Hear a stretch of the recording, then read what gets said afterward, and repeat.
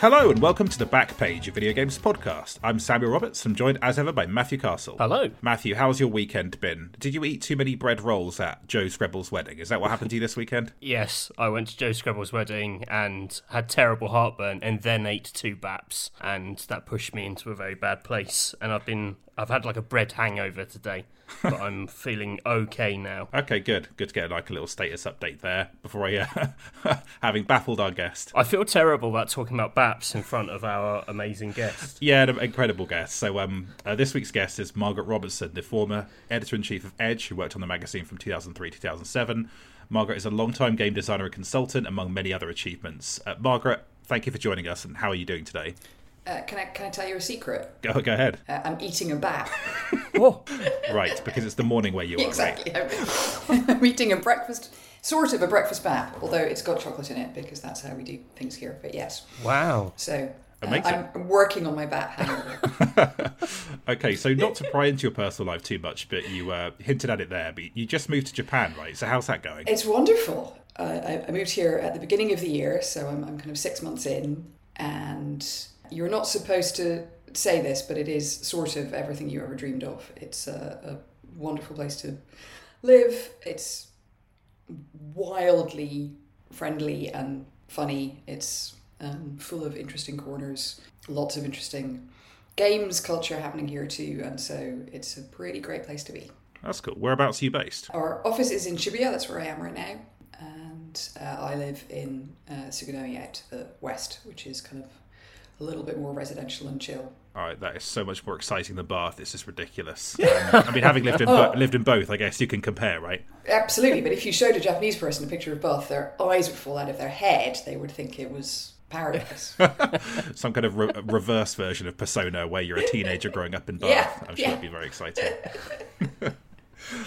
Well, thank you so much for joining us, Margaret. I'm slightly nervous. I've never spoken to you before. I don't actually know you, but we're very grateful to have you on, and your career is really amazing to read about. So thanks for taking the time with the preposterous time difference. Got a lot I want to ask you about Edge, and then I want to talk to you about what you've been doing since then too, because games media was a small but really important part of your career, and you've done loads of amazing stuff since then. So to kick us off, what are your memories of first discovering games, and what were the earliest games that were significant to you? Oh, I have a lot of answers to this question. The first video game I really remember was at my friend Helen's house, which I think must have been on a C64, but I didn't know what that was then. And I don't really know what the game is. I don't remember it that clearly, and I've never really had much luck tracking it down, but it was enough to spark a little something. And then the other thing that is maybe the true answer is that my dad had an Amstrad word processor that came with BASIC, and my big brother, who was about 10 years older than me, would write quizzes for me when I think I must have been very small. I must have been sort of 3 or 4. And 3 and 4 year olds are relatively easy to predict. And so the quizzes would be funny and would know things about what I was going to say. And they were full of dad jokes. They would ask me what the capital of France was, and I would say Paris, and then the computer would say, "It's not Paris, idiot, it's F." And it was electrifying. It was just amazing to have this sense of this computer responding to me, and it felt kind of very personal and intimate and magical, and that, I think, really set the tone of what I thought computers were for.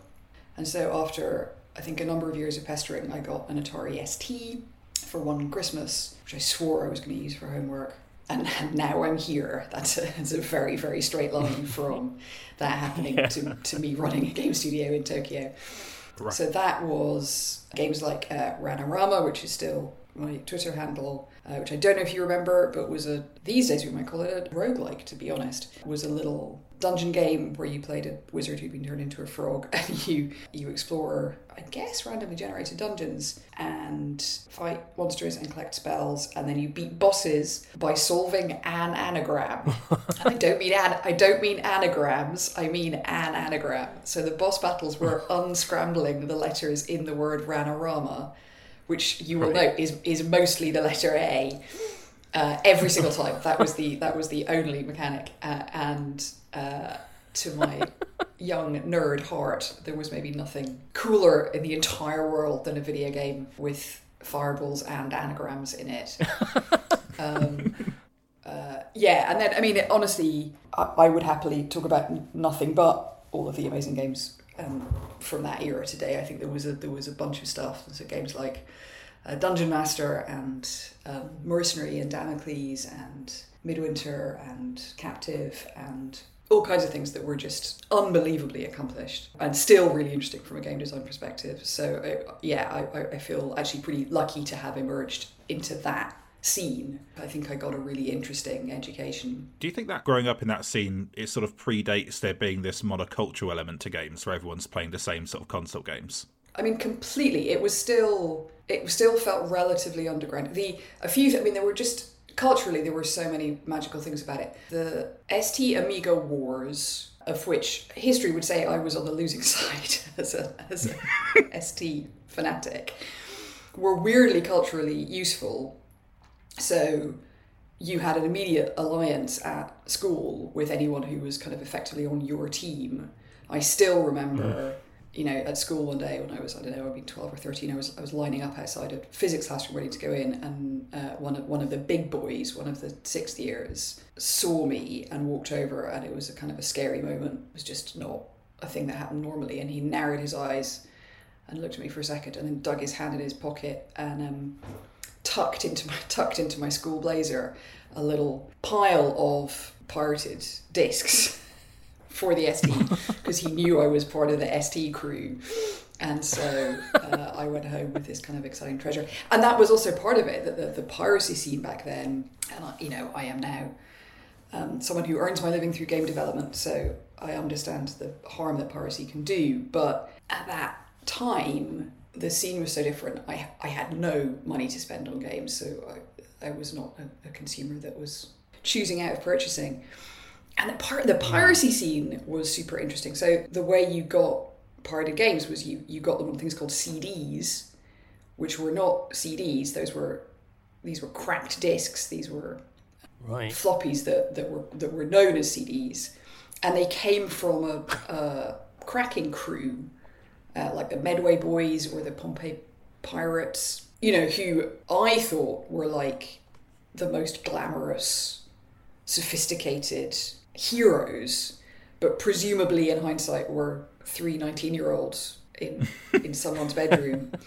But the CDs that you would get would have a couple games on them that you were really excited to play, but they would also have like tech demos and music visualizers and just art, just bitmaps, and it was all relatively countercultural. So I remember getting anti-Gulf War ones and stuff, and it was just this incredible pipeline of weird digital energy. This the fact that some 6th-year outside of physics class can slip me a floppy disk, and then that night I'm looking at weird anti-George Bush propaganda made by a 19-year-old in Portsmouth. Yeah, it felt very narcotic. It was really, really addictive. So yeah, it was no idea what your original question was, but riveting.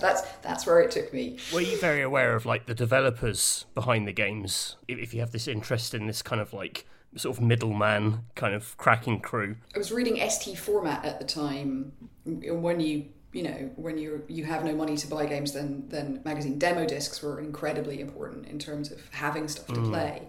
Yeah, you were seeing interviews and making ofs in there.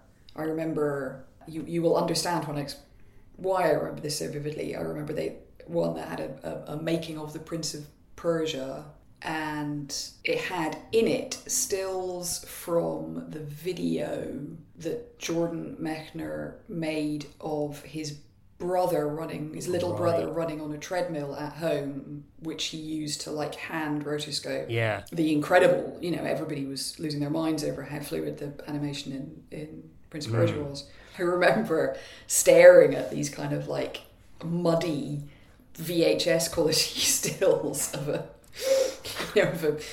kid in a pair of sweatpants in a suburban bedroom somewhere across the world, who the power of computers had transformed into this amazing hero that I'd been playing in this game. So yeah, I think I did have that sense very early on of that kind of human connection of, oh no, there's a person at the other end of this experience who's made this amazing treat for me. Yeah. Right. So as an extension of that, were you pretty engaged at the time with games media, Margaret? Was that something that was immediately on your radar, or did you discover that a bit later? I think I just gravitated straight to SD format because of the game demos. I mean, the truth is that most of the rest of my available pennies were being spent on Kerrang and Metal Hammer, so I don't know that I was playing a lot of other games mags. And SD format, I think, had just enough serious content in it that I could fob my parents off with this ongoing pretense that I was going to learn how to program or do something useful. So yeah, I wasn't really that aware. I guess Games Master was on TV still at that point, but I didn't become a magazine nerd. I was too busy becoming a games nerd, I think. I actually inherited a desk from Metal Hammer when I went to Future London, and it was covered in stickers that were so old I just couldn't scrape them off the desk. And I am so far from like a Metal Hammer reader, and like sitting there making official Nintendo magazine, I just remember there was a sticker on like I could always see it in my eye line. It just said cancer bats. I have no idea what cancer bats are, but it was just always there, and I had Mario like on my screen and cancer bats on my desk, and thinking like, what is this? This is a silly job. Oh, I would have taken that desk off you in a heartbeat. I wrote game reviews for Metal Hammer for a while, and it was a great joy to review Mario for that audience. Oh yeah. What was their style guide like? Did you have to apply any particular it's Mario kind of like attitude to it? Or, no, I think they were very sincere. I think most metal people are surprisingly sincere. So just terrible stereotyping on my part there, really. I'm curious, Margaret, from there, like, what are the games that interest you throughout the 90s, I guess? Like, what sort of leads you towards some kind of career focused around games in terms of what you're actually playing? So it nearly all went wrong. I took it, I've forgotten this until you asked me, I took a year out after I finished school for going to university, and I lent my entire ST game collection to my best friend Colin so that he could play my games while I was away, because there's no point in them just sitting there. And when I got back a year later, he said I'd never given them to him. Ooh. Oh. It kind of ruined our friendship. Oh man. Oh gosh. And I still don't really. I've not got closure on it. We fell out of touch. He was the most wonderful person. If there was the speck of wrongdoing that he did, for a start, I don't believe it, because he was a very good-hearted person and he wouldn't do anything wrong. And then also he'd done a million unbelievably kind things in our friendship before that. So I bear him no ill will now, but at the time it was just this weird thorn that we couldn't really process. And so that I'd been looking forward to playing games when I got home, and I had nothing. I gave him every single disc I had. So I had nothing to play. And that was sort of the end of my games career. But then I went to college. I went to Glasgow University for a year. And one day there was an envelope in my mailbox saying that the university had previously had a competitive bursary program where people would apply to win a bursary, but due to cost constraints, they were no longer able to run that prize. So instead what they did was they just looked at everybody's exam results and they gave the bursaries to whoever got the best exam results. And they looked, and I had got really good exam results because nerd. And so here's a check. So it was just this completely surreal windfall. And I say with great pride that I took that check and spent it immediately on a PlayStation 1. Oh, amazing. That's very wise. Because it felt like the right thing to do. And yeah, that PlayStation 1 went with me everywhere. It turns out you can, if you remember the size and shape of a PlayStation 1, you can wrap it up perfectly in a pair of pajama trousers. And so anytime I went anywhere, I would roll up my PlayStation 1 in my pajama trousers and take it with me. And yeah, that was, again, I feel that timing was incredible. I think that a lot of people had the experience with early PlayStation that it was like, oh, gaming is cool and it's for grown-ups and it's for club kids. I think that wasn't so revelatory for me because having grown up through this kind of ST world, that stuff that I was explaining before about like music visualizers and weird propaganda, games hadn't felt that kiddie. I hadn't grown up through console. I hadn't grown up with Mario and Super Nintendo. And so it didn't exactly blow me away, but it suited me down to the ground. It was like, oh yeah, this is what I love about games. This feels right. And then also it was a way to have a CD player because you needed a CD player in those days. And so it was my music player for a long time, was how I listened to music, was through my PlayStation. What games did you buy with your PlayStation? Oh, I had very little money. I had very little money left once I bought the machine. Oh, right, yeah. And so one of the things I came home with was a game called Kilik the Blood, which you should Google. It's one of the worst. I had to play that whole wretched thing so many times because it was one of the only games I had. It's a very, very bad kind of doom 'em up. You could maybe tell how bad it is by the fact that it's called Kilik the Blood. It was not a good video game. But these are not going to be in chronological order, but obviously a huge amount of Wipeout. I love games with all my heart. I'm not very good at them. That my one gaming skill claim to fame is that I used to be able to complete a successful lap of the first track of Wipeout, which I think is Ultima, with the TV turned off. Whoa! I knew it. I knew it so well. I could do what the a track. party trick, right? Listen, I did not get a good time, but I could do a lap. Yeah. A lot of micro machines. You could do 2 to a pad, so you could get 4-player micro machines going. A Jumping Flash, bit of Rayman, and then still a million demo discs. So this would now we're moving into official PlayStation Magazine territory again. You know, full price games were mostly beyond my reach. So those demo discs were. You know, I was sharing a flat with 3 other game fanatics, and the arrival of that magazine every month was such a big deal because it was your chance to play some new games. And I kept those. I think I finally jettisoned those discs maybe in this move to Japan, but I still had a CD wallet full of. I still remember exactly how they look. The official PlayStation demo discs were hugely precious. I looked up Kilik. It got 31 out of 40 in Famitsu. Maybe I should revisit it. I've not been back. Maybe I was the one who was in the wrong there. Or maybe there just weren't really any good PlayStation 1 games yet, I think is some of what was happening. So when did you figure out you wanted a career in games? And can I ask, did your brother making you quizzes have anything to do with your desire to eventually make games? I think I never thought I could make games. I'd never kind of got into the programming or art creation side of things. It just didn't seem like a real job. I mean, now you can go to college for it. Now everybody kind of understands that this is an industry that you can join. At that point, I kind of knew that individuals, I knew that, you know, we talked a little bit about kind of knowing that human beings make games, but they just sort of felt like wizards. It didn't really feel like a job. I was getting more and more and more interested in games themselves. We're now at a time where like emulation's becoming much more possible. So I was having a chance to go back and check out all of the machines that I hadn't played. So I was kind of like turning into a scholar almost of this stuff. I was like, whoa, there was this I hear about this thing called the Neo Geo, and now I can figure out how to play some of those titles.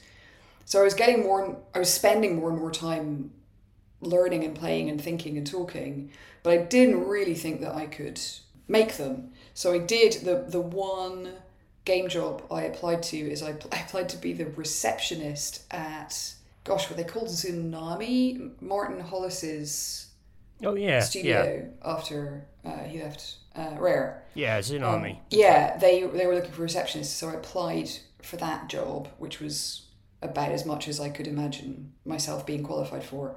I think I maybe never heard back. Right. But by that time, the focus for me had become much more on Edge and on the Edge forums, which is really where the next chapter started for me. What sort of like takes you from being the person playing Kilik, the Blood, to someone who's thinking, really, you're calcifying your thoughts about games and kind of leading you to Edge? Because it feels like there's probably a little journey for you to take there. You mentioned emulation.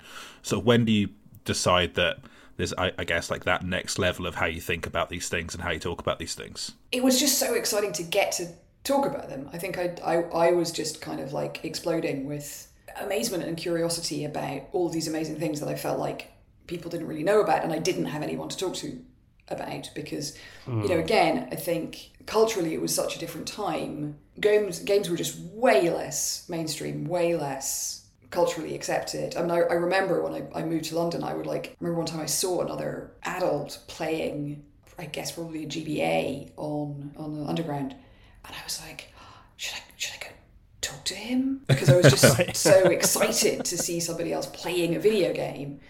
And so that was the kind of vibe. And so when you found your way to the Edge forum and it was just full of other people who had exactly that same desperate need to talk to people, it was just delight to be there, to get to hang out with people who finally felt like they were your crew, they were your right people. And so I didn't really have a plan. I did have one thought when I started being more vocal on the forums, which was just, hey, there are people here who one day might hire you, so just put the effort in. Just be a person who posts good stuff and handles himself well, and you love this place, you want it to be great, just put the effort in. I just had an instinct. It wasn't a plan, but it was just an instinct of like, it's worth taking this a little bit seriously. And so very quickly became a moderator on that forum, and then that started bringing me into contact with some of the people who ran the magazine. Were they on the forum then directly? Yeah, absolutely. They were called the underscores, because they were Steve_Edge, David_Edge as their usernames on the forum. Right. When I got my job, when I did finally get hired, my very kind boyfriend at the time got my favourite comics artist to draw a portrait of me wearing a t-shirt that said underscore on it, because now I was finally an underscore. Oh.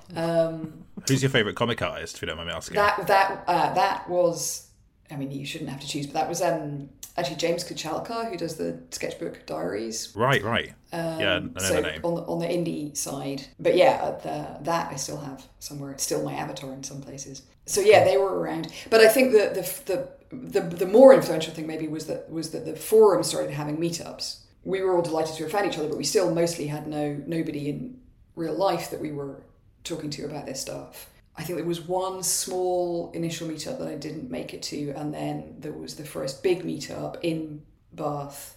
I don't know, like 30 or 40 people travelled to it. Wow. I was sharing a hotel room with a guy I knew only, I think, as Kagemusha, who I assumed would be a good dude, who was a good dude. But yeah, it was, everyone was broke. No one. It was a real ragtag bunch of people from kind of very different backgrounds and very different interests. And I think the Edge team helped hire out a bar for us. Steve, I remember, had brought a 10-player Saturn Bomberman. I think somebody had an Xbox. I think Xbox had just launched, and so nobody had really seen it yet.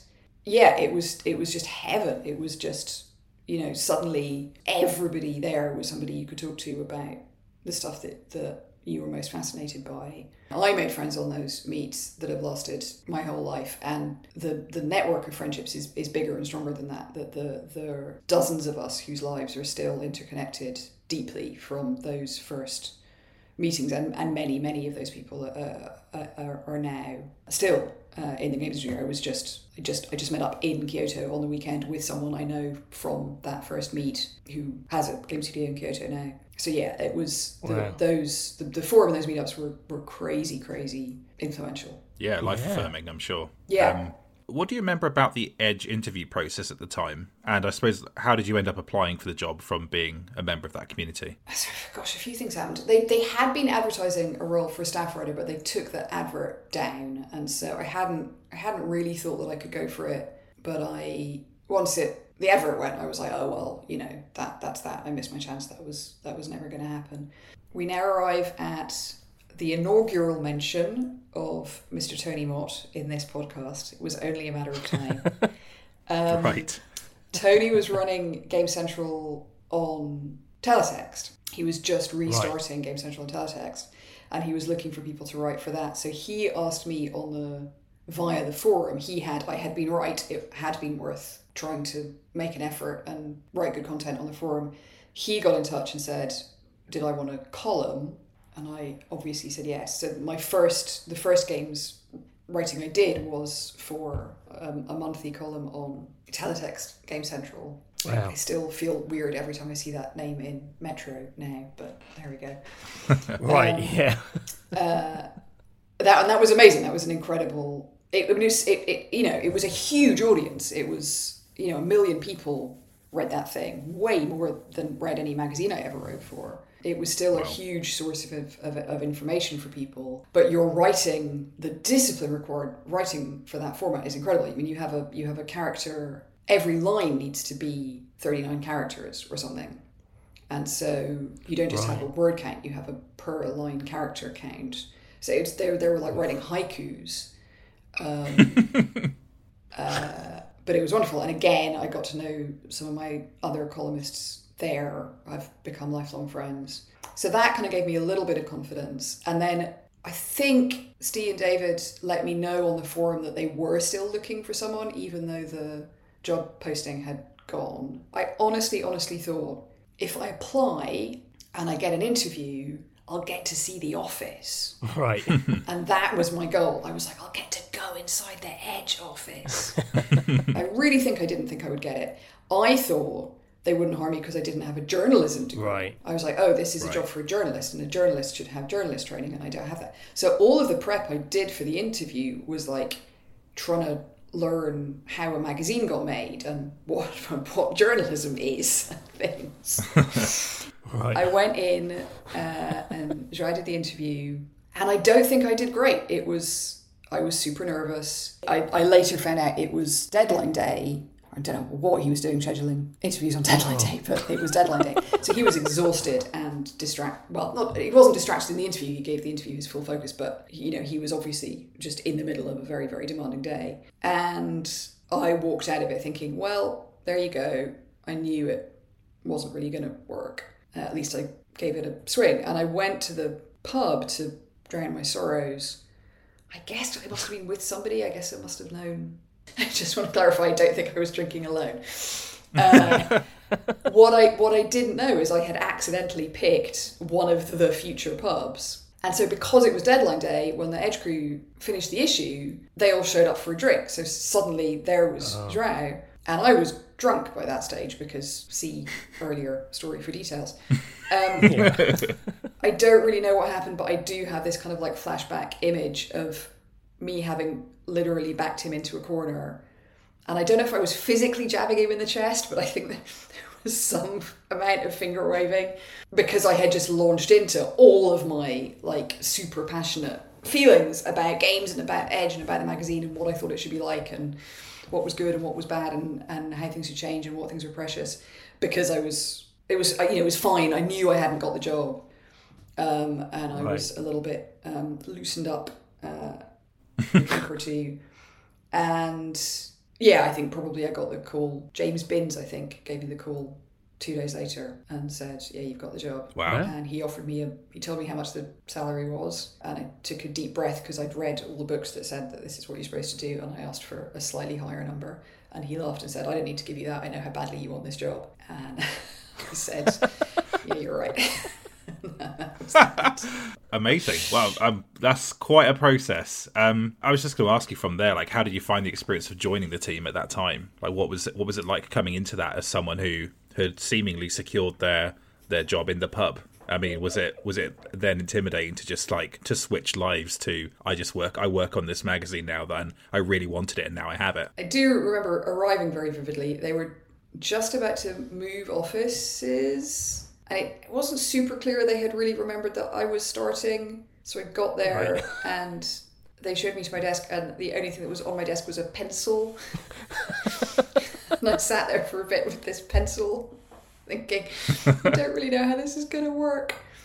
And the first job they gave me was to review a packet of mental stimulation sweeties. I think they were called X-Stals. Right. That were being marketed at gamers, and they thought that there might be a funny sidebar in it. So could I write something about X-Stals? So there was definitely there was an initial thing where I was like, oh, I have no idea what I'm doing, and I don't know how any of this works, and I don't know if this is going to be okay. Wow. But it was such a nice team, and I knew the magazine so well, and I knew games pretty well, that I think it all came together fairly quickly.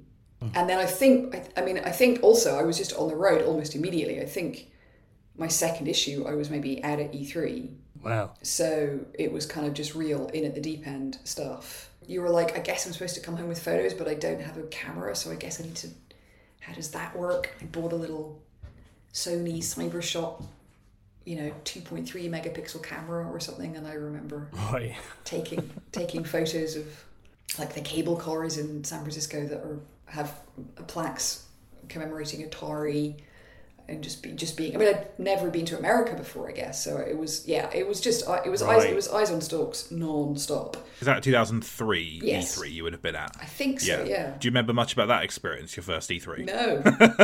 just being scared all the time. I think that the pressure felt intense of like, my job is to not miss anything. And it's Edge, right? So I really revered the magazine. So it was like, I can't phone any of this in. I've got to come back with like the best access, the best insight. I've got to really do the job. And I had no idea how anything. I'd never been to a game show. I'd never been to any kind of show like that. There was some stuff that the magazine had set up. So there was some things where I had appointments or I had interviews with people.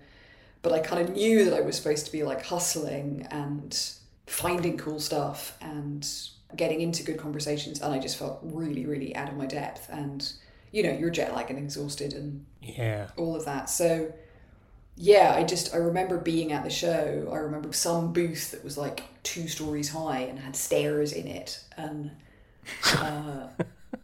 it was for a not very good game, and I just remember goggling at it and being like, is this cool, or is this stupid, or is this important, or what do I do now? Do I line up for? It was a lot of like, do I line up to go inside this thing for an hour because I'm supposed to take a photograph of the inside, or do I try and pull the Edge card and be like, hey, I'm from Edge, can I jump the queue, or is that super rude, or is this whole thing a waste of my time because it looks a bit like it might be a waste of my time, but it's got stairs. It was a lot of. I didn't have very good heuristics for kind of like figuring out what I was supposed to do. Right. Did you play the Edge card much? Not really. I don't really know. I think that's sort of not how the Edge card worked. I think it wasn't so much a thing that you could like use on the door. I think what the Edge card did was it was like, oh, hey, it would be really nice to talk to Gabe Newell at some point, and then because you're Edge, you get to do that. Right. So it was kind of a slower burn playing the Edge card. Yeah. So around the time you joined Edge, the magazine was synonymous with these concept issue covers, most infamously the Girl issue, which we talked about in this podcast before, but many others around the mod scene, mainstream games taking over gaming culture, or gaming having a midlife crisis. These are all covers they ran. So how did the tone of the magazine at that time fit your sensibilities? Was that sort of thing exciting to you coming into it?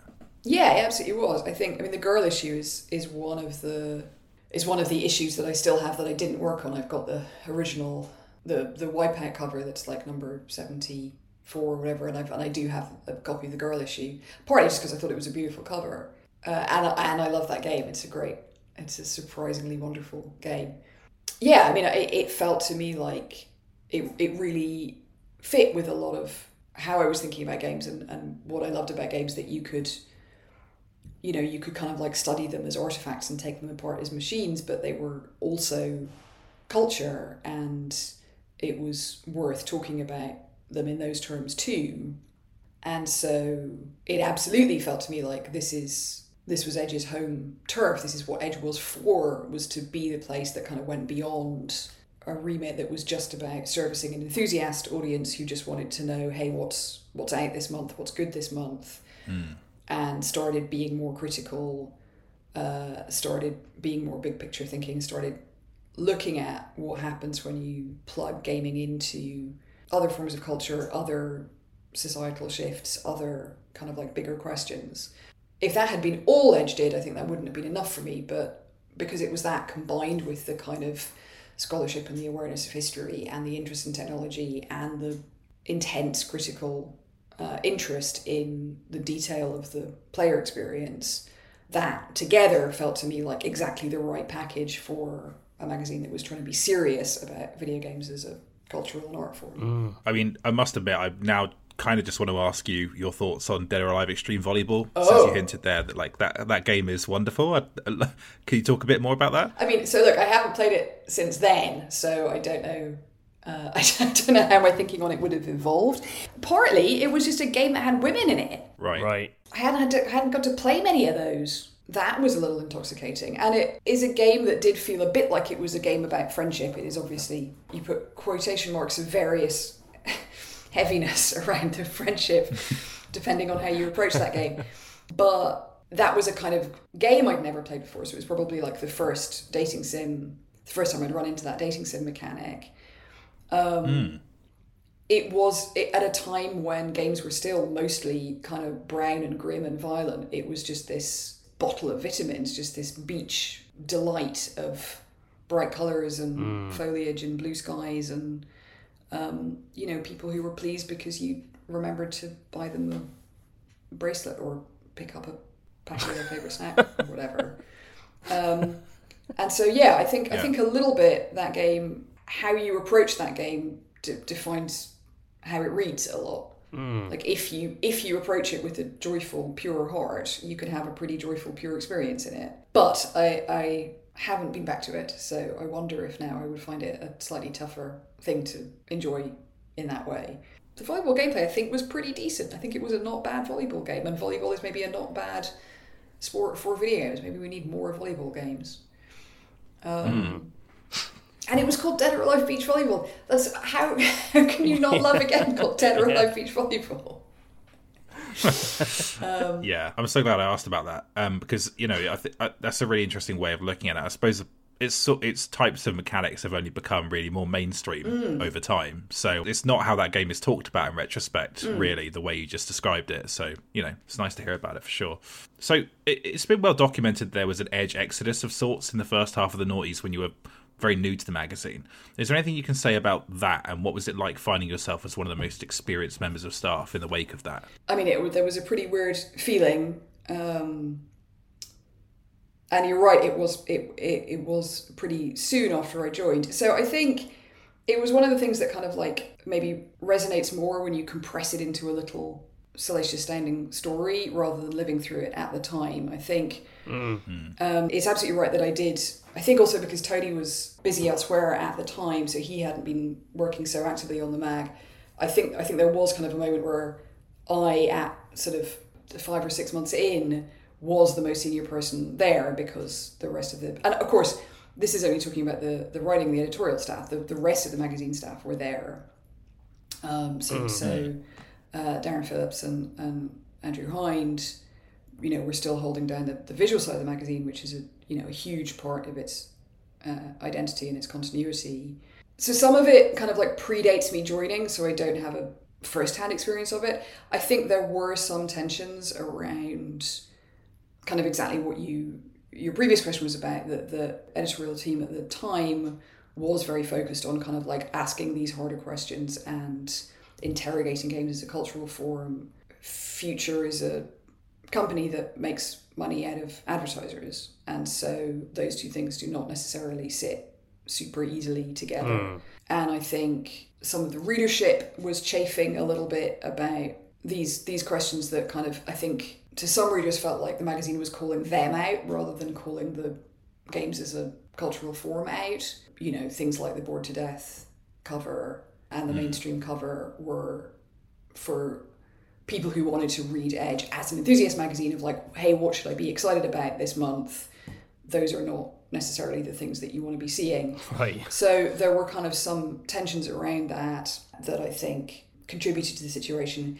But then I think really what happened is slightly different. And you know, now what I'm doing is speaking for other people, which is always very, very risky. But my perception of it at the time, as someone who was just getting to know all of these people, is that there was a personal dimension in it for everyone. So I think there was a background of tension around editorial direction, but there was also just a bunch of individuals who were in the middle of living their lives, and they'd, I think, mostly been on the magazine for quite a while by that stage. Burnout on any mag, but especially on Edge, was pretty brutal.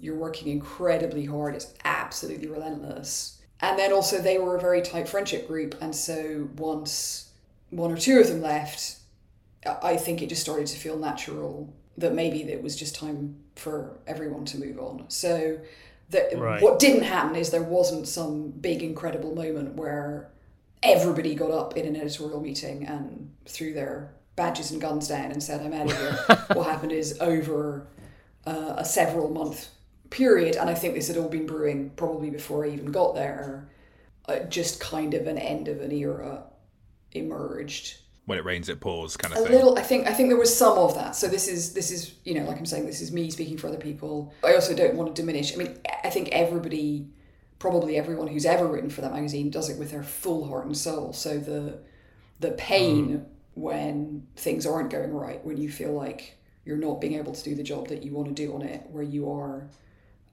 having to deal with internal politics or square difficult circles between advertiser interests that are pulling the magazine in one direction and your editorial instincts which are pulling it in another.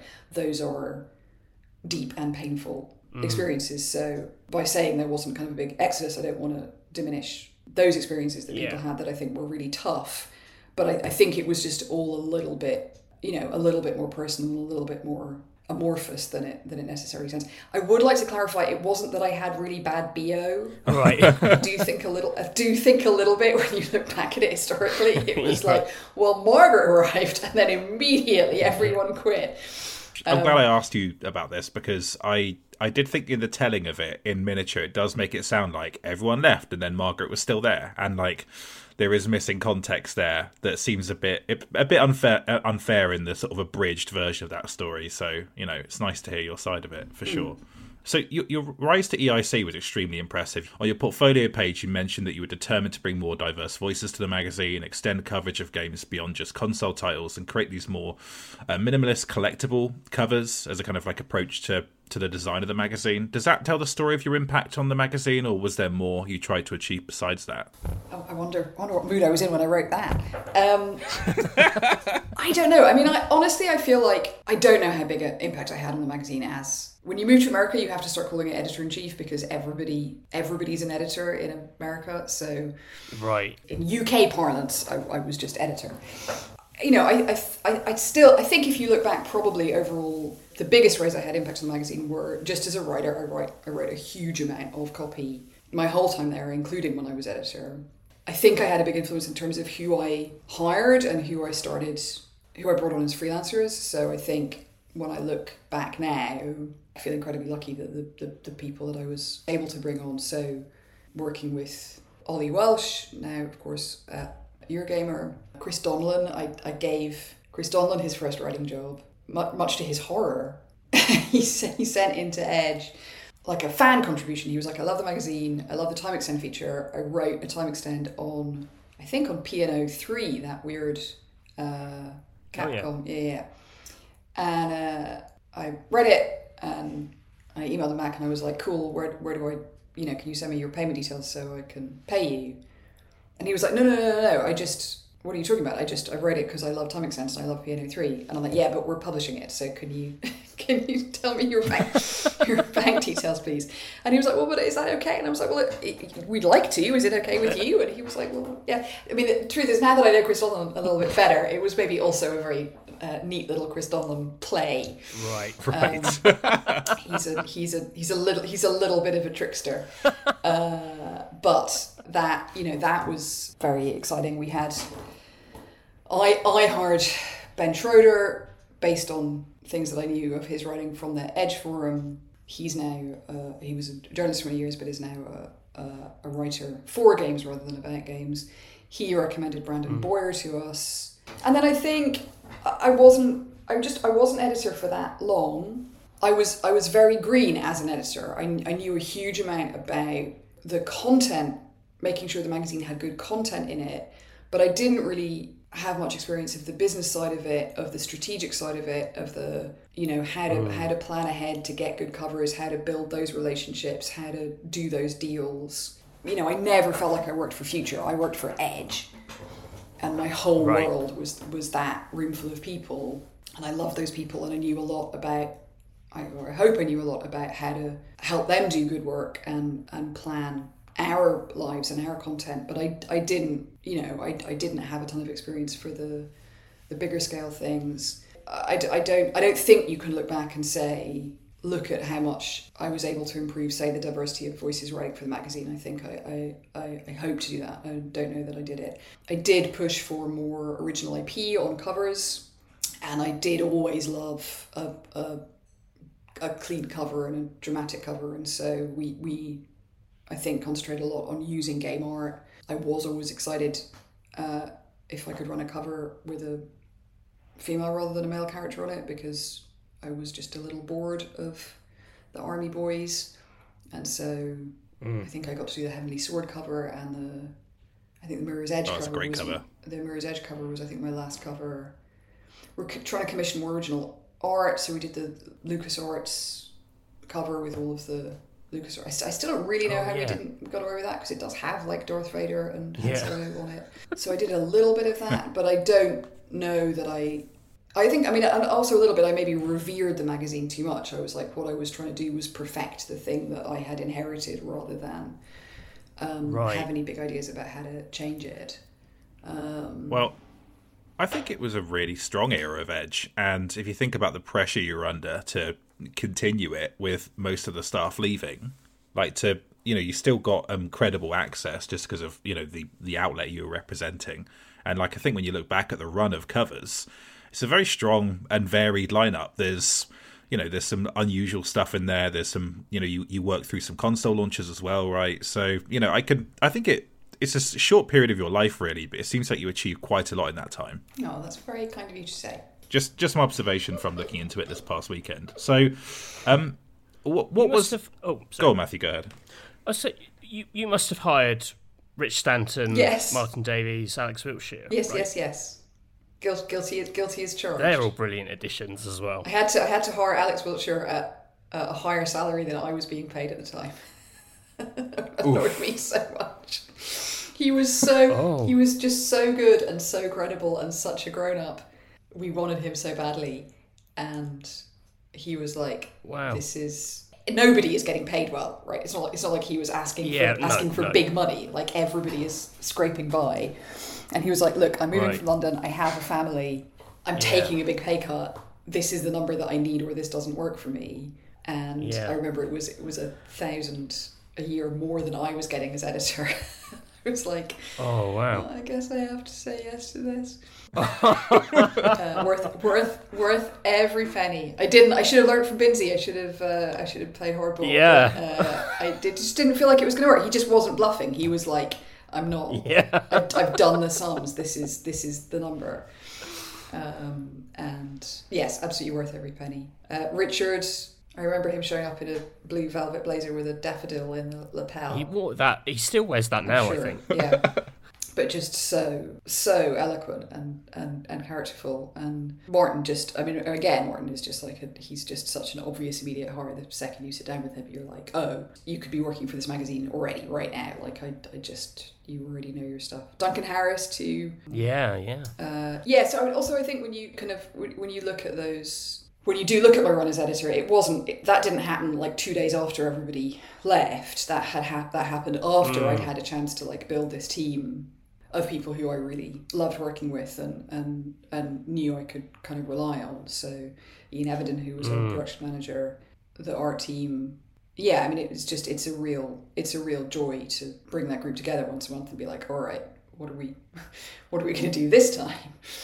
I was always very envious from afar because I had a little bit of crossover time there at the start. I remember thinking, oh, what a team. Yeah. I loved all of them. I just thought that was just amazing. Around the Wii launch era of Edge, I just thought was so good. It was a good time to be Edge in terms of the hardware that was coming out, in terms of the way that the industry was changing.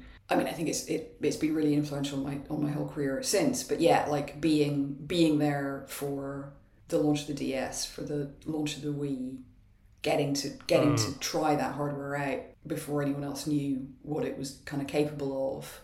Even the stuff that like didn't necessarily work out, just like everybody was trying so many things. Like iToy was happening, and maybe that was going to be important. And then, right, Guitar Hero hit, and these are not chronological, but it was a moment. It was a kind of a more chaotic and creative moment, I think, in hardware history than maybe the 5 years preceding and the 5 years after. And so I think it was a fun time to be Edge, and I think I had a fun crew of people.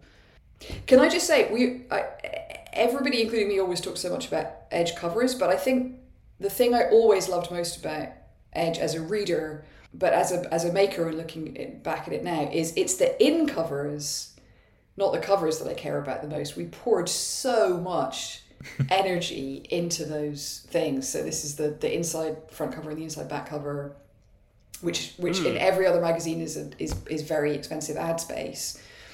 But Edge always keeps for a little visual joke. And I was also having a little look prepping for this conversation, and just the amount of personal history and effort. A lot of this, it's not that exactly that it was pre-Photoshop, because obviously there's tons of Photoshop happening, but a lot of it we didn't do digitally. And sometimes because you couldn't, and sometimes because we didn't want to.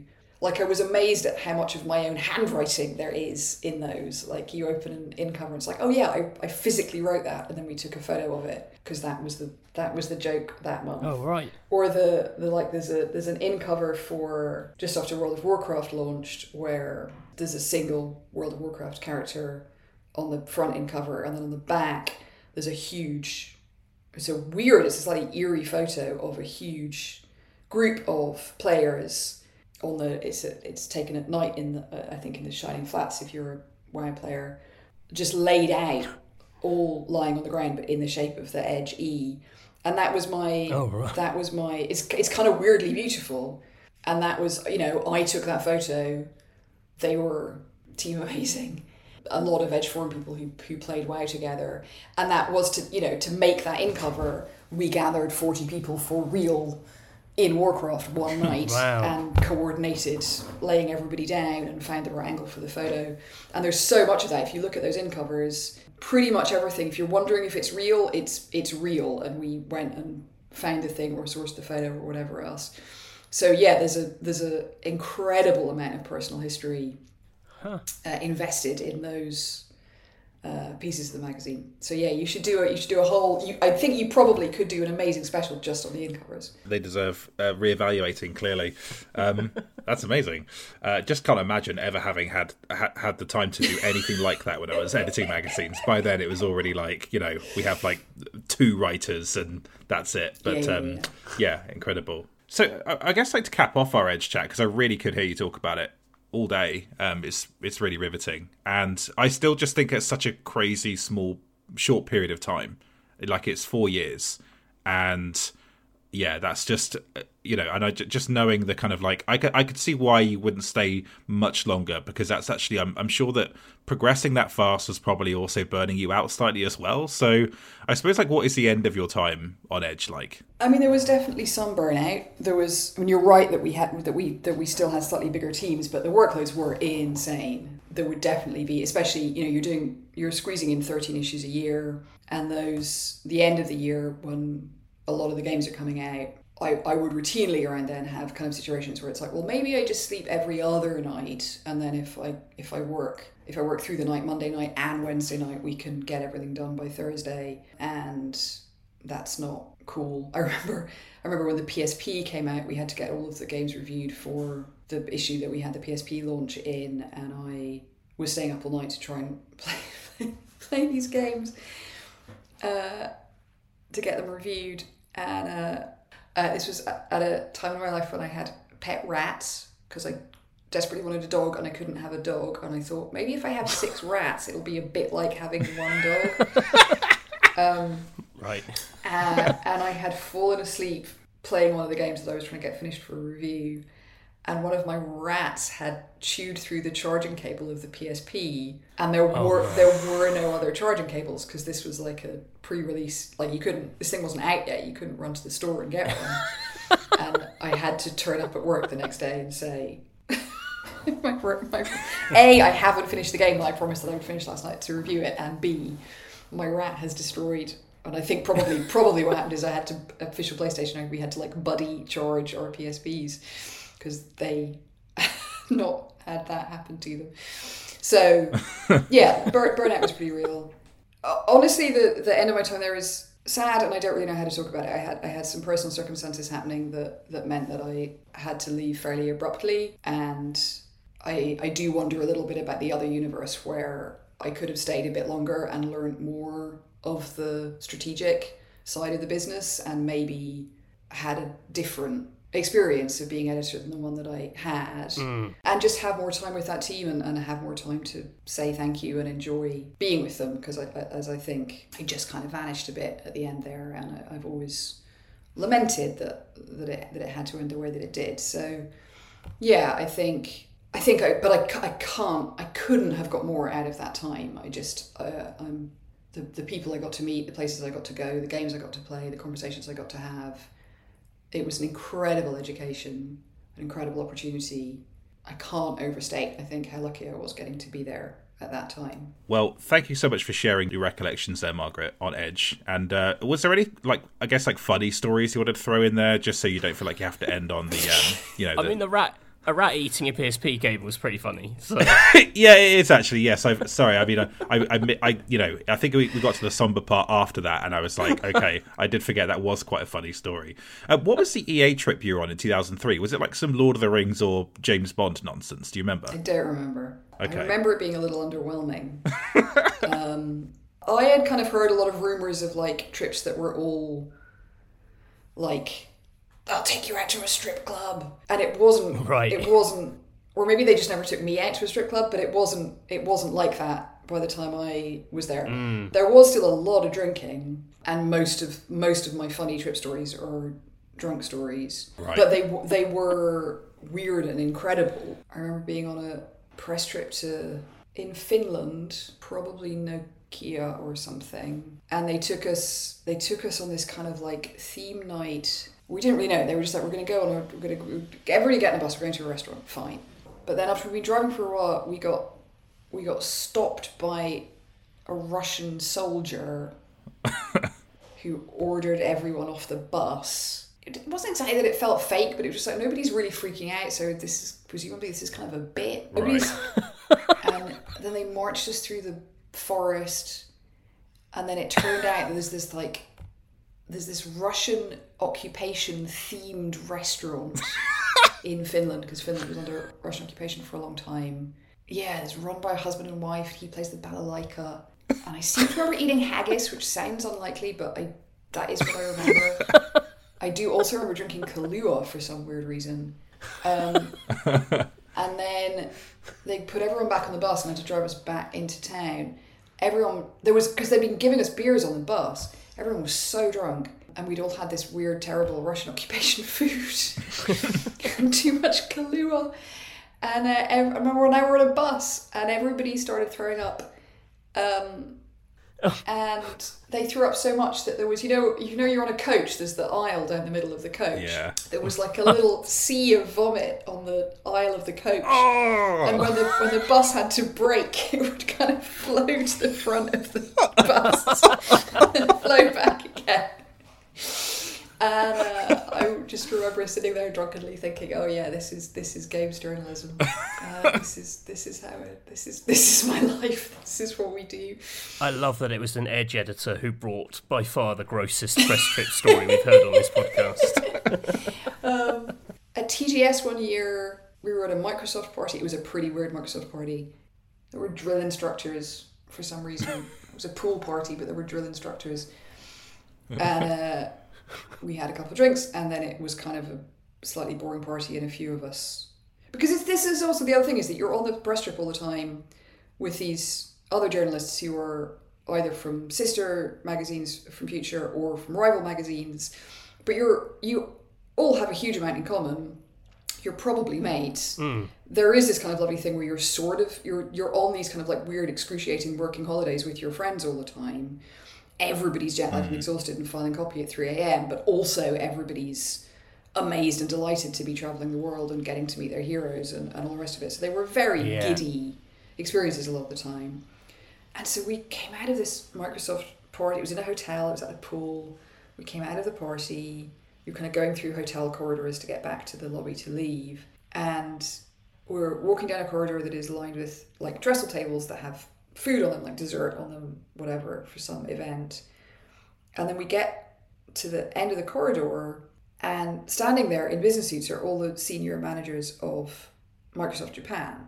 And then we realised that the trestle tables aren't desserts, they're cream pies. And that the senior management team are standing in front of this area that's been like cling filmed off.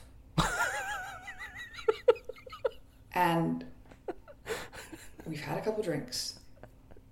And it's very, very clear that this is set up so that people can throw cream pies at the Microsoft executive team. But it's just us. And so it was really, really clear that the only thing to do, the absolute only thing to do, was just to leave, right? Of course. And we didn't. We picked up every single cream pie and we threw them all on the Microsoft executive team. And then we ran away. And I think we did something terrible. I think we absolutely shouldn't have done it.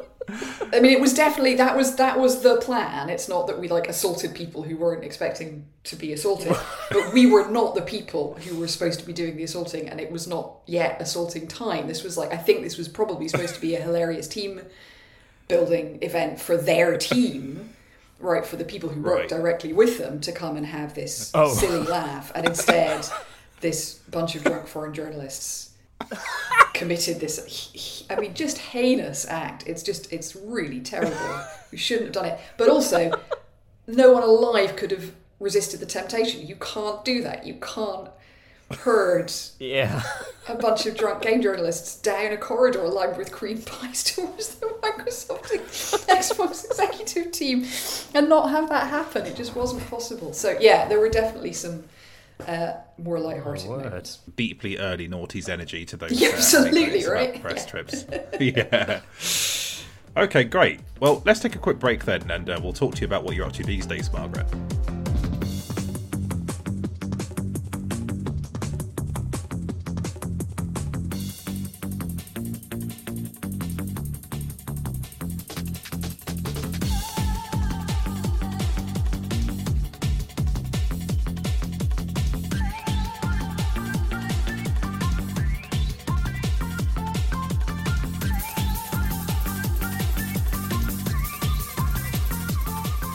Welcome back to the podcast. So, Margaret did loads of amazing things after leaving Edge and still is. So, to start with, Margaret, what are you up to these days? What brings you to Japan? So I have a small game studio here that I run with my co-founder. We're called Cabbage Systems. Good name. Because we love cabbage and we love systems. And I think it's a studio that's actually pretty directly kind of informed by some of that experience of working on Edge. So our kind of approach is that we make games for what we call emerging systems, which is just kind of like thinking about trying to make games in new ways, in new places. I'm always really interested to figure out what it looks like to make a game in a new way or in a place where games haven't been before, to find out what kind of game you get when you make a game in those circumstances. And so that's kind of a lot of what we're dedicated to. The thing that we're working on right now actually is a game that we're making inside Fortnite. So Fortnite, you may have seen, made their big announcement earlier this year that they're extending the Unreal Engine to now enable you to create new game experiences directly within Fortnite, and changing their business model to support payment to creators for doing that. And for a small studio, that's a really interesting, weird opportunity. So when you're a small studio, often a bunch of games or a bunch of genres really are relatively off limits to you. Like maybe you're going to choose not to work in 3D because it's just very, very intensive in terms of production values. You're probably going to stay away from multiplayer and networked play because there's just a lot of heavy lifting to get that stuff running smoothly. There's some big challenges around porting or getting onto multiple platforms. Suddenly, if you're a small team making game inside Fortnite, all of that goes away. It's like, oh, day one, minute one, you're making games on a platform that gives you access to impeccable multiplayer, lobbies, matchmaking, anything like that you would need. You're on every major platform. You have all of your deployment figured out. You have an incredible 3D engine. You have amazing camera behavior. You have awesome player controller programming. A ton of stuff that is usually a huge amount of effort to get up and running if you're doing your own project. And then what you're doing is figuring out how you can reconfigure the building blocks of Fortnite and the tools that UEFN give you, Unreal Engine for Fortnite give you, to make kind of new experiences. So that's been super fun. So our first game just came out. It's a restaurant management game. 2 rival teams competing to run the best pizza shop in town, except everybody has guns. Right. That's kind of the elevator pitch. We kind of designed it to be a combat optional but probably inevitable game, but that supports kind of more divergent playstyles and kind of different approaches than maybe a straight battle royale experience would have. It's called Fast Feud. Good. Thank you. And it's funny. It's actually reminded me quite a lot about a very different project I did years and years ago when I was working at a studio called Hide and Seek. We did a project called the Board Game Remix Kit, which I think the tagline we ended up with was new ways to play the games you love. I think I wanted the tagline to be new ways to play the games you hate. Right. Because it was about how to remix things like Monopoly and Trivial Pursuit and Cluedo so that they were more fun. And so you would just take all the pieces of those games and figure out if you could play them in new ways. So there's an amazing zombie survival mode for Cluedo where you're all trapped in the Cluedo mansion and you're protecting it from a horde of encroaching zombies, and all of the weapons that you have in Clue are the only things that you have to fight the zombies off. So you're trying to survive the zombie apocalypse with the gun and the rope and the candlestick and whatever. There was an amazing remix of a 2-player remix of Monopoly called Divorce, where I think how it works is you start the game with everything. You divide up all of the property cards and everything, including all of the player tokens, and then you play a kind of more conventional turn-taking board game, but where you're having to relinquish and trade off goods to each other that you're breaking up through the process. I think the win condition for that game is whoever ends up with the Scotty dog player character is classified as having won the divorce, which does seem accurate. So it was just kind of really, really inventive, joyful experience of what different games can we make out of this raw material. And working in Fortnite very much has that same vibe. It's there's all this cool stuff that's already there for us. Now, how can we make it our own? How can we build that into a new kind of play using the kind of tools that we've got? So I'm somebody who I love action games, I love shooting games, but I don't really love head-to-head competitive games. And so I sometimes feel a bit left out of a world right now that's kind of there's a big part of the industry that's dedicated to Fortnite and Overwatch and a bunch of other experiences that are rightly catering for that audience who adore those experiences. They're great games, but they're not quite my games. And so getting to go into Fortnite and say, hey, what's a game that I would like to play here? What's the game that I would design in this space has been super fun. Well, I'll have to check that out because I have a friend who is bullying me into playing Fortnite despite me being an elder millennial who can't really pass it that well. And I keep sending him images from a Stanley elder abuse story as a kind of joke of what our situation is like, because he's about 8 years younger than me. Right. So I will check that out. But yes, this is a version. Awesome. This is a version of Fortnite where you can help your team win just by being really diligent at answering the phone and taking orders. Right. Okay, that is very appealing. So What games have you been playing lately, Margaret? What's been on your list of late? I have been slightly busy with this whole moving to Japan and opening a new game studio business. I can't stop going back to Slay the Spire. It's perfect and frankly seemingly infinite. I'm so many hours in. I don't know if you folks are Slay the Spire people. Yeah, I'm not very good at it, but Right. then I feel like that's just part of the journey of playing 100%. that game. So I've clawed my way up to like Ascension level 10. How anybody gets to 20, I still have no real idea. But I'm still running into combinations and interactions that I haven't seen before, and that that game just does such an amazing job of surprising you with completely predictable things. You have that moment where something extraordinary happens, and then you go, oh, of course. Because it's like, oh yeah, I get it, absolutely. When that happens, then this other thing is going to happen. And that's a thing that you could have, figured out yourself from the rules, but you just never thought about it in those terms. And I love that combination of like games that manage to pull that off. I think are real design masterpieces. Would it have been an Edge 10? I think it's a pretty.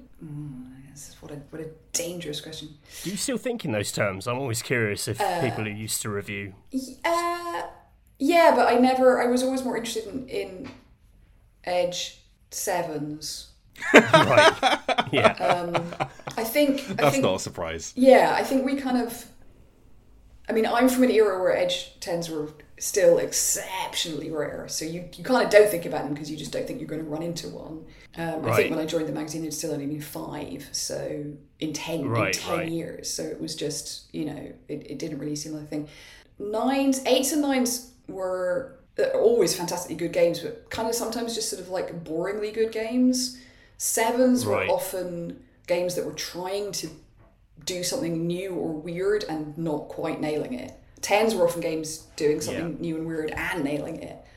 But 7s were often like the most interesting experiences.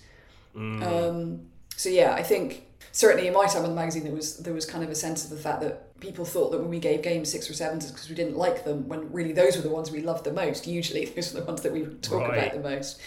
But they just had too many. They just had too many flaws and broken bits to get a higher number. So yeah, I think sometimes I still look at a thing and think with a huge glow of affection. Oh, that's such a 7, that game. Yeah, we're big fans of the 7 on the pod. It's a massive thing for us. I love the idea that the Edge 10 is the Edge 7 that got lucky. A little bit. I mean, I think that's slightly selling it short, but yeah, I think. Yeah. I think there was definitely sometimes a feeling that the 8s or 9s could kind of be boring. They would be incredibly accomplished. Yeah. And there's no way you could give them a lower score because they were just too cohesive, too well executed, but they maybe didn't win your heart in quite the same way. Interesting. Matthew, does that make you feel any differently about your 10 for Skyward Sword? Oh, no, let's not talk about that. Okay, fair enough. So, Margaret, after you left Edge, you worked on a massive array of stuff as a consultant. Your LinkedIn is rife with amazing things. That includes some new IP evaluation with EA and Sony, which really jumped out to me as quite exciting. What are the highlights of doing that sort of work? Did Edge open those doors for you? I mean, Edge 100% opened those doors for me through a combination of, sometimes it just being contacts that I had of people who had a relationship with me, and then sometimes it just being the reputation of the magazine. Sometimes that was people looking for very journalistically focused insight. So sometimes I would be doing kind of, the teams would bring me in kind of midway through the development process and have me like write mock reviews of how I could imagine this game being reviewed when it was released, that they would kind of use to gauge their progress and think about how they wanted to present their game and elements in it. I had a very weird job briefly. I think I'm not going to name the studio just in case, but at a major studio, they hired me to be a bad cop interviewer. So they were working with their teams to get them ready for a big event, to get them ready to send them out to E3 or whatever. And they were working with a guy who was an ex-Olympic athlete and RADA qualified actor, somehow, both of those things at once. And so he was teaching them a bunch of kind of like positivity and how to like feel comfortable and powerful in how they were moving and sitting and being on stage and how to use their voices and all the rest of it. And then they brought me in to ruin all of that by being an asshole interviewer. So we did terrible we did terrible things to these poor people. We would like set up the interview room so that they were sitting in like a really uncomfortable, awkward chair. And then I would be a really hostile interviewer and ask them a bunch of like questions that I knew they weren't allowed to answer, or really like aggressive, negative stuff. And then afterwards they didn't know. They thought they were coming in for interview practice. And then afterwards the Brada guy would debrief with them, you know, how well they handled it and what they could do differently next time. It was kind of the most fun I've ever had. And then, yeah, sometimes it was, you know, coming in early on a project where they have kind of a huge design document for a major new piece of IP that they're trying to release, and trying to figure out how much faith to put in it. And those were sometimes kind of like really painful processes, you know. And I knew a lot about games, I knew a lot about the industry. I didn't really know so much about the flow of the production process.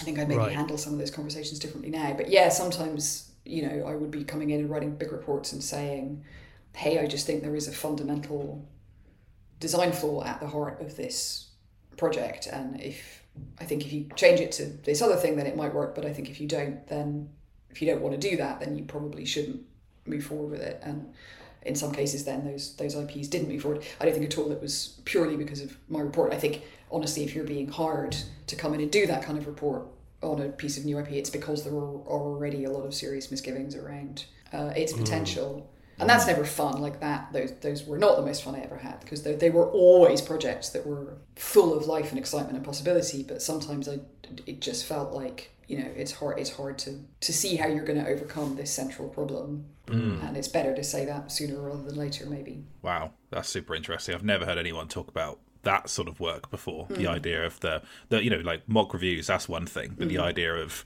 this is still in a kind of larval state and we're just going to kill it before it moves further. Yeah, a wild thing to be involved with. And probably hard not to get emotionally invested, I imagine, as well. Yeah, I mean, I think, you know, I mean, the life of a consultant is a weird one. You come in and out, you don't have to deal with the aftermath. But yeah, I mean, I think I do always fall in love a bit with the team that I'm working with. And what I now tend to feel when I'm doing it on these kind of projects is your value is often in being the bad news bearer. You're the person who can come in and say, hey, look, this bit is a problem. You need to stop.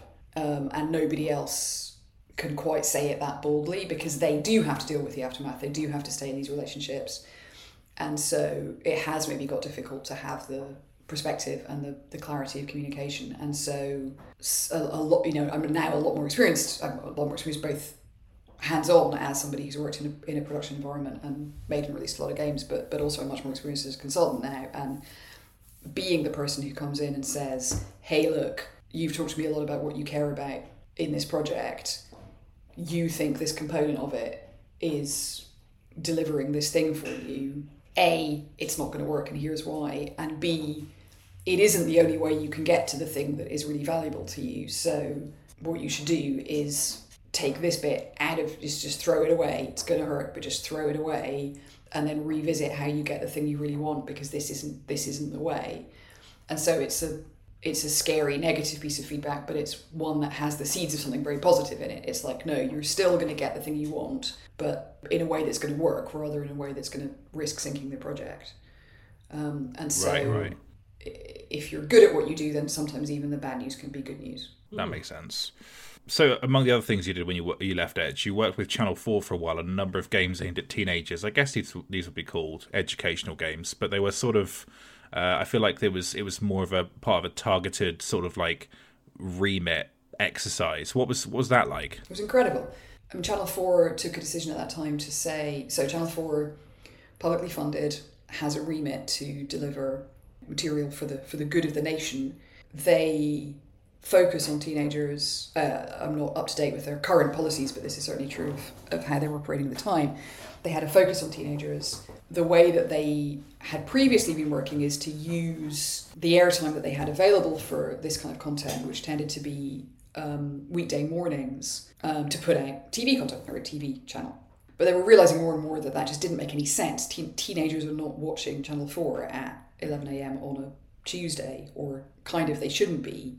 And so at the time when I was involved, the channel took a huge, brave step to say, no, what these kids are doing is playing games. So that's, if our remit is to have an impact on their life, that's where we should be. So they took their whole budget and put it into interactive. And then it is an educational remit, but they also tried to be providing something complementary to what the BBC was doing. So the BBC does a huge amount of educational output, and indeed a huge amount of educational games, and that's very curriculum focused. So they're doing a lot of stuff to like help you learn French verbs and revise your physics homework. So Channel 4's focus was much more on life skills.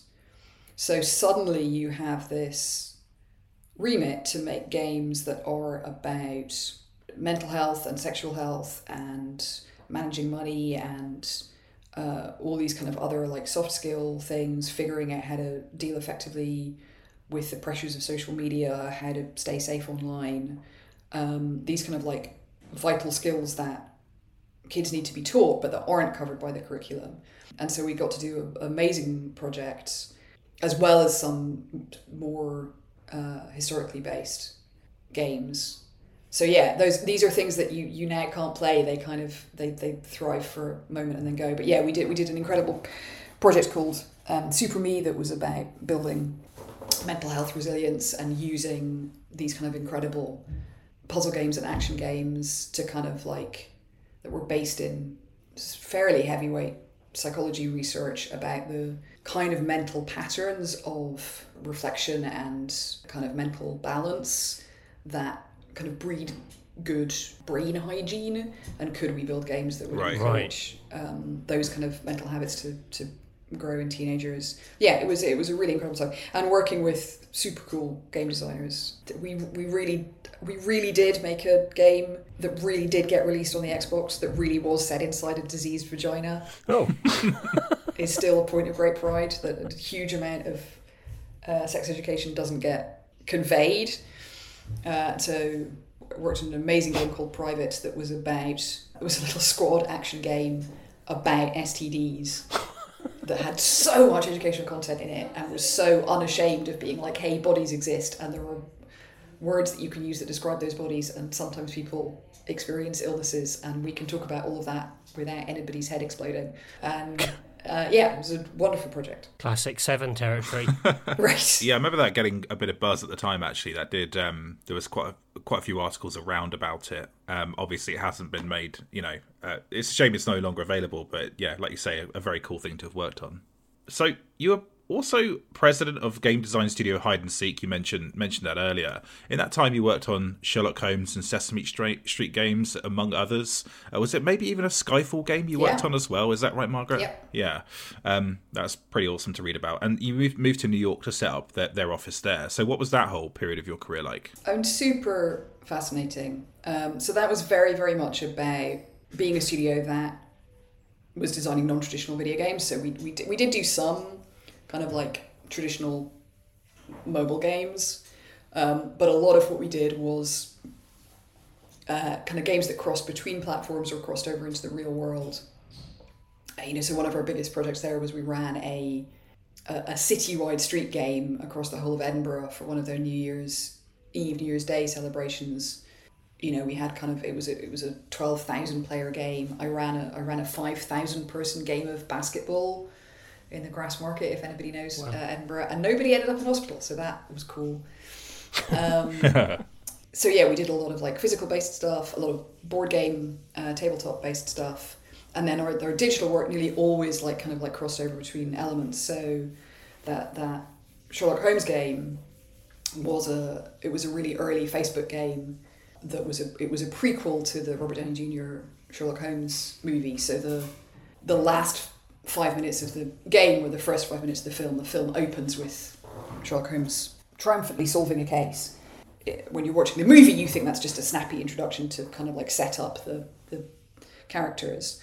What the game did was explain all of the detail about how that case got solved. I strongly suggest you never make one of these. It was a real-time, 8-week, collaborative, 2-player detective game.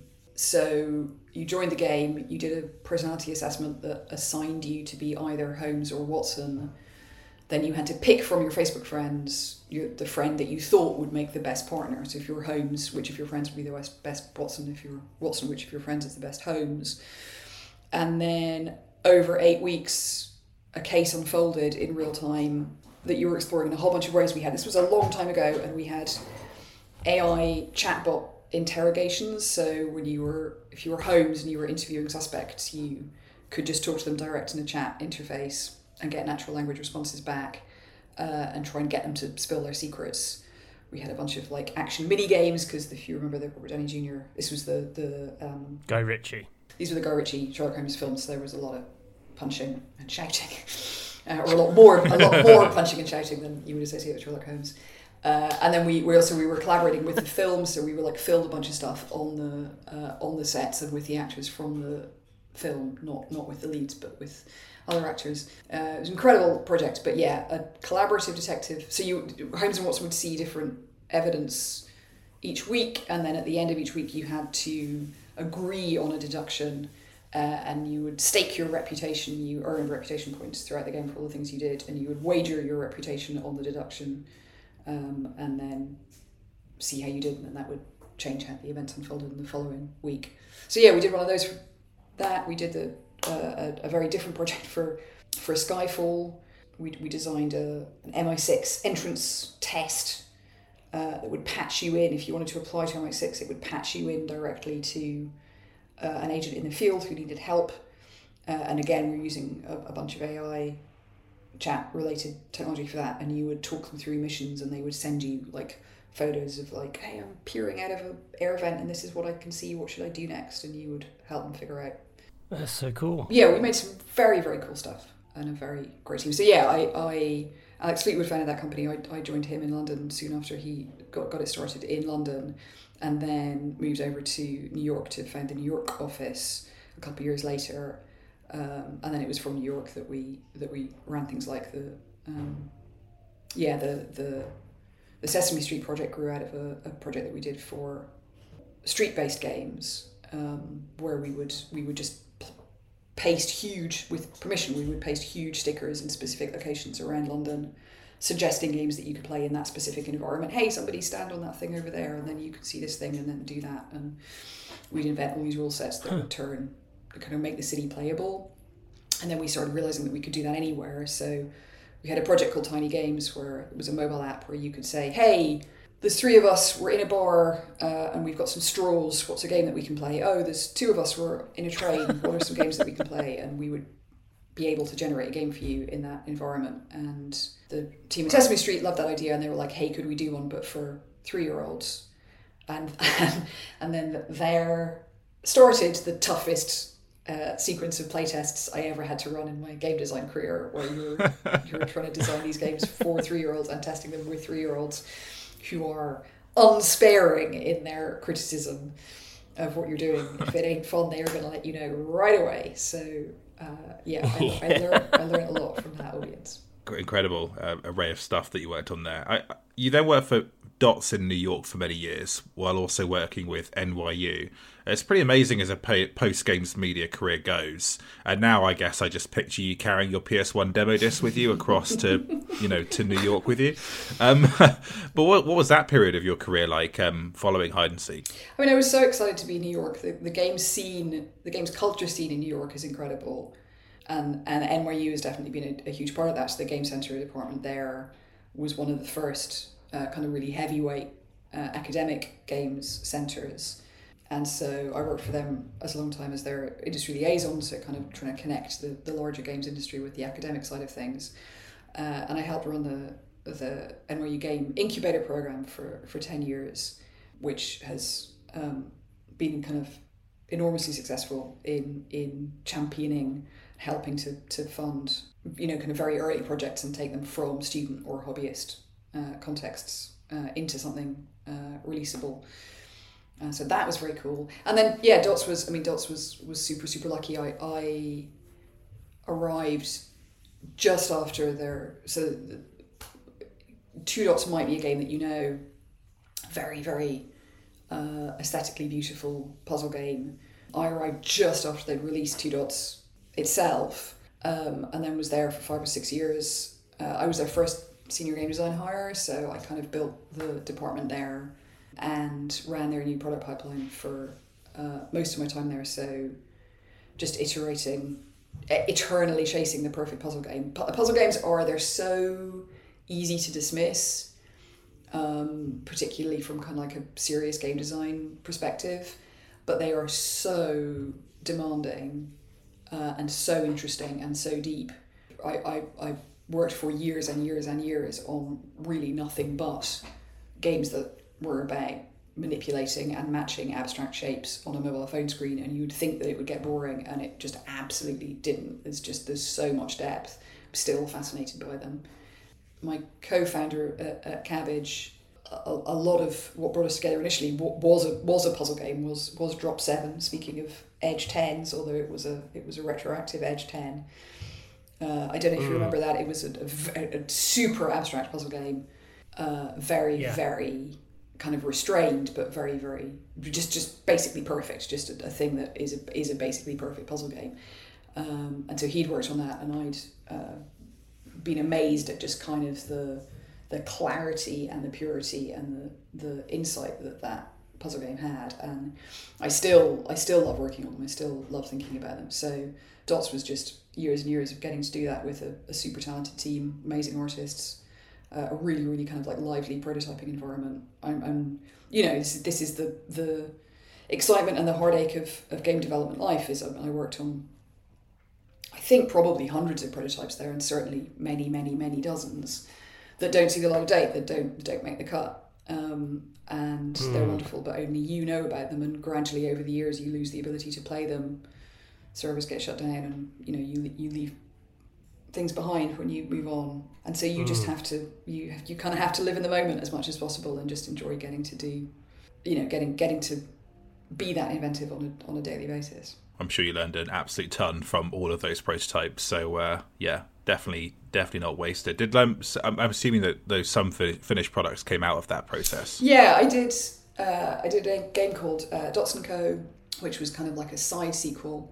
And there's a rather lovely Apple Arcade title called, I think it ended up called Garden Tales. We changed the name at the end, I need to get it right.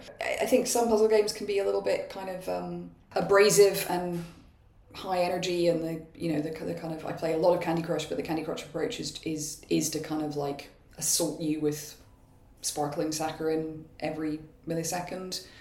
And it's not necessarily very tranquil. So Garden Tales was deliberately a game designed to be about kind of beauty and spaciousness and nature and pleasure. And it's very, very lovely. It released actually after I left Dots, so I don't get credit for the final quality of the product. All credit to the team who led it after I left. But that was one that I kicked off and has a special place in my heart. So yeah, if you've got an Apple device, Garden Tales is worth a look. Oh, that's awesome! Yeah, that's what an amazing thing to have worked on for sure. So thank you so much, Margaret, for talking about your career. Like, there's so much more I'd love to ask you if our time zones were more compatible.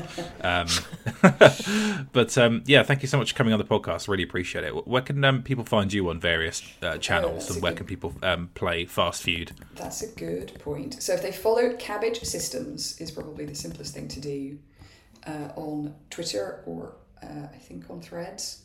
That's a good place to find us. And then I am still sort of Ranorama on Twitter, although I think I got in a little bit of a scramble with my Twitter account. I think someone pointed out to me, my name, just for the record, is Margaret Robertson. I know that's a thing we all know, but I'm just saying it. Someone just pointed out to me a little while ago that if you write down Margaret Robertson as all one word, I have the word retro right there in the middle of my name, Margaret Robertson, retro.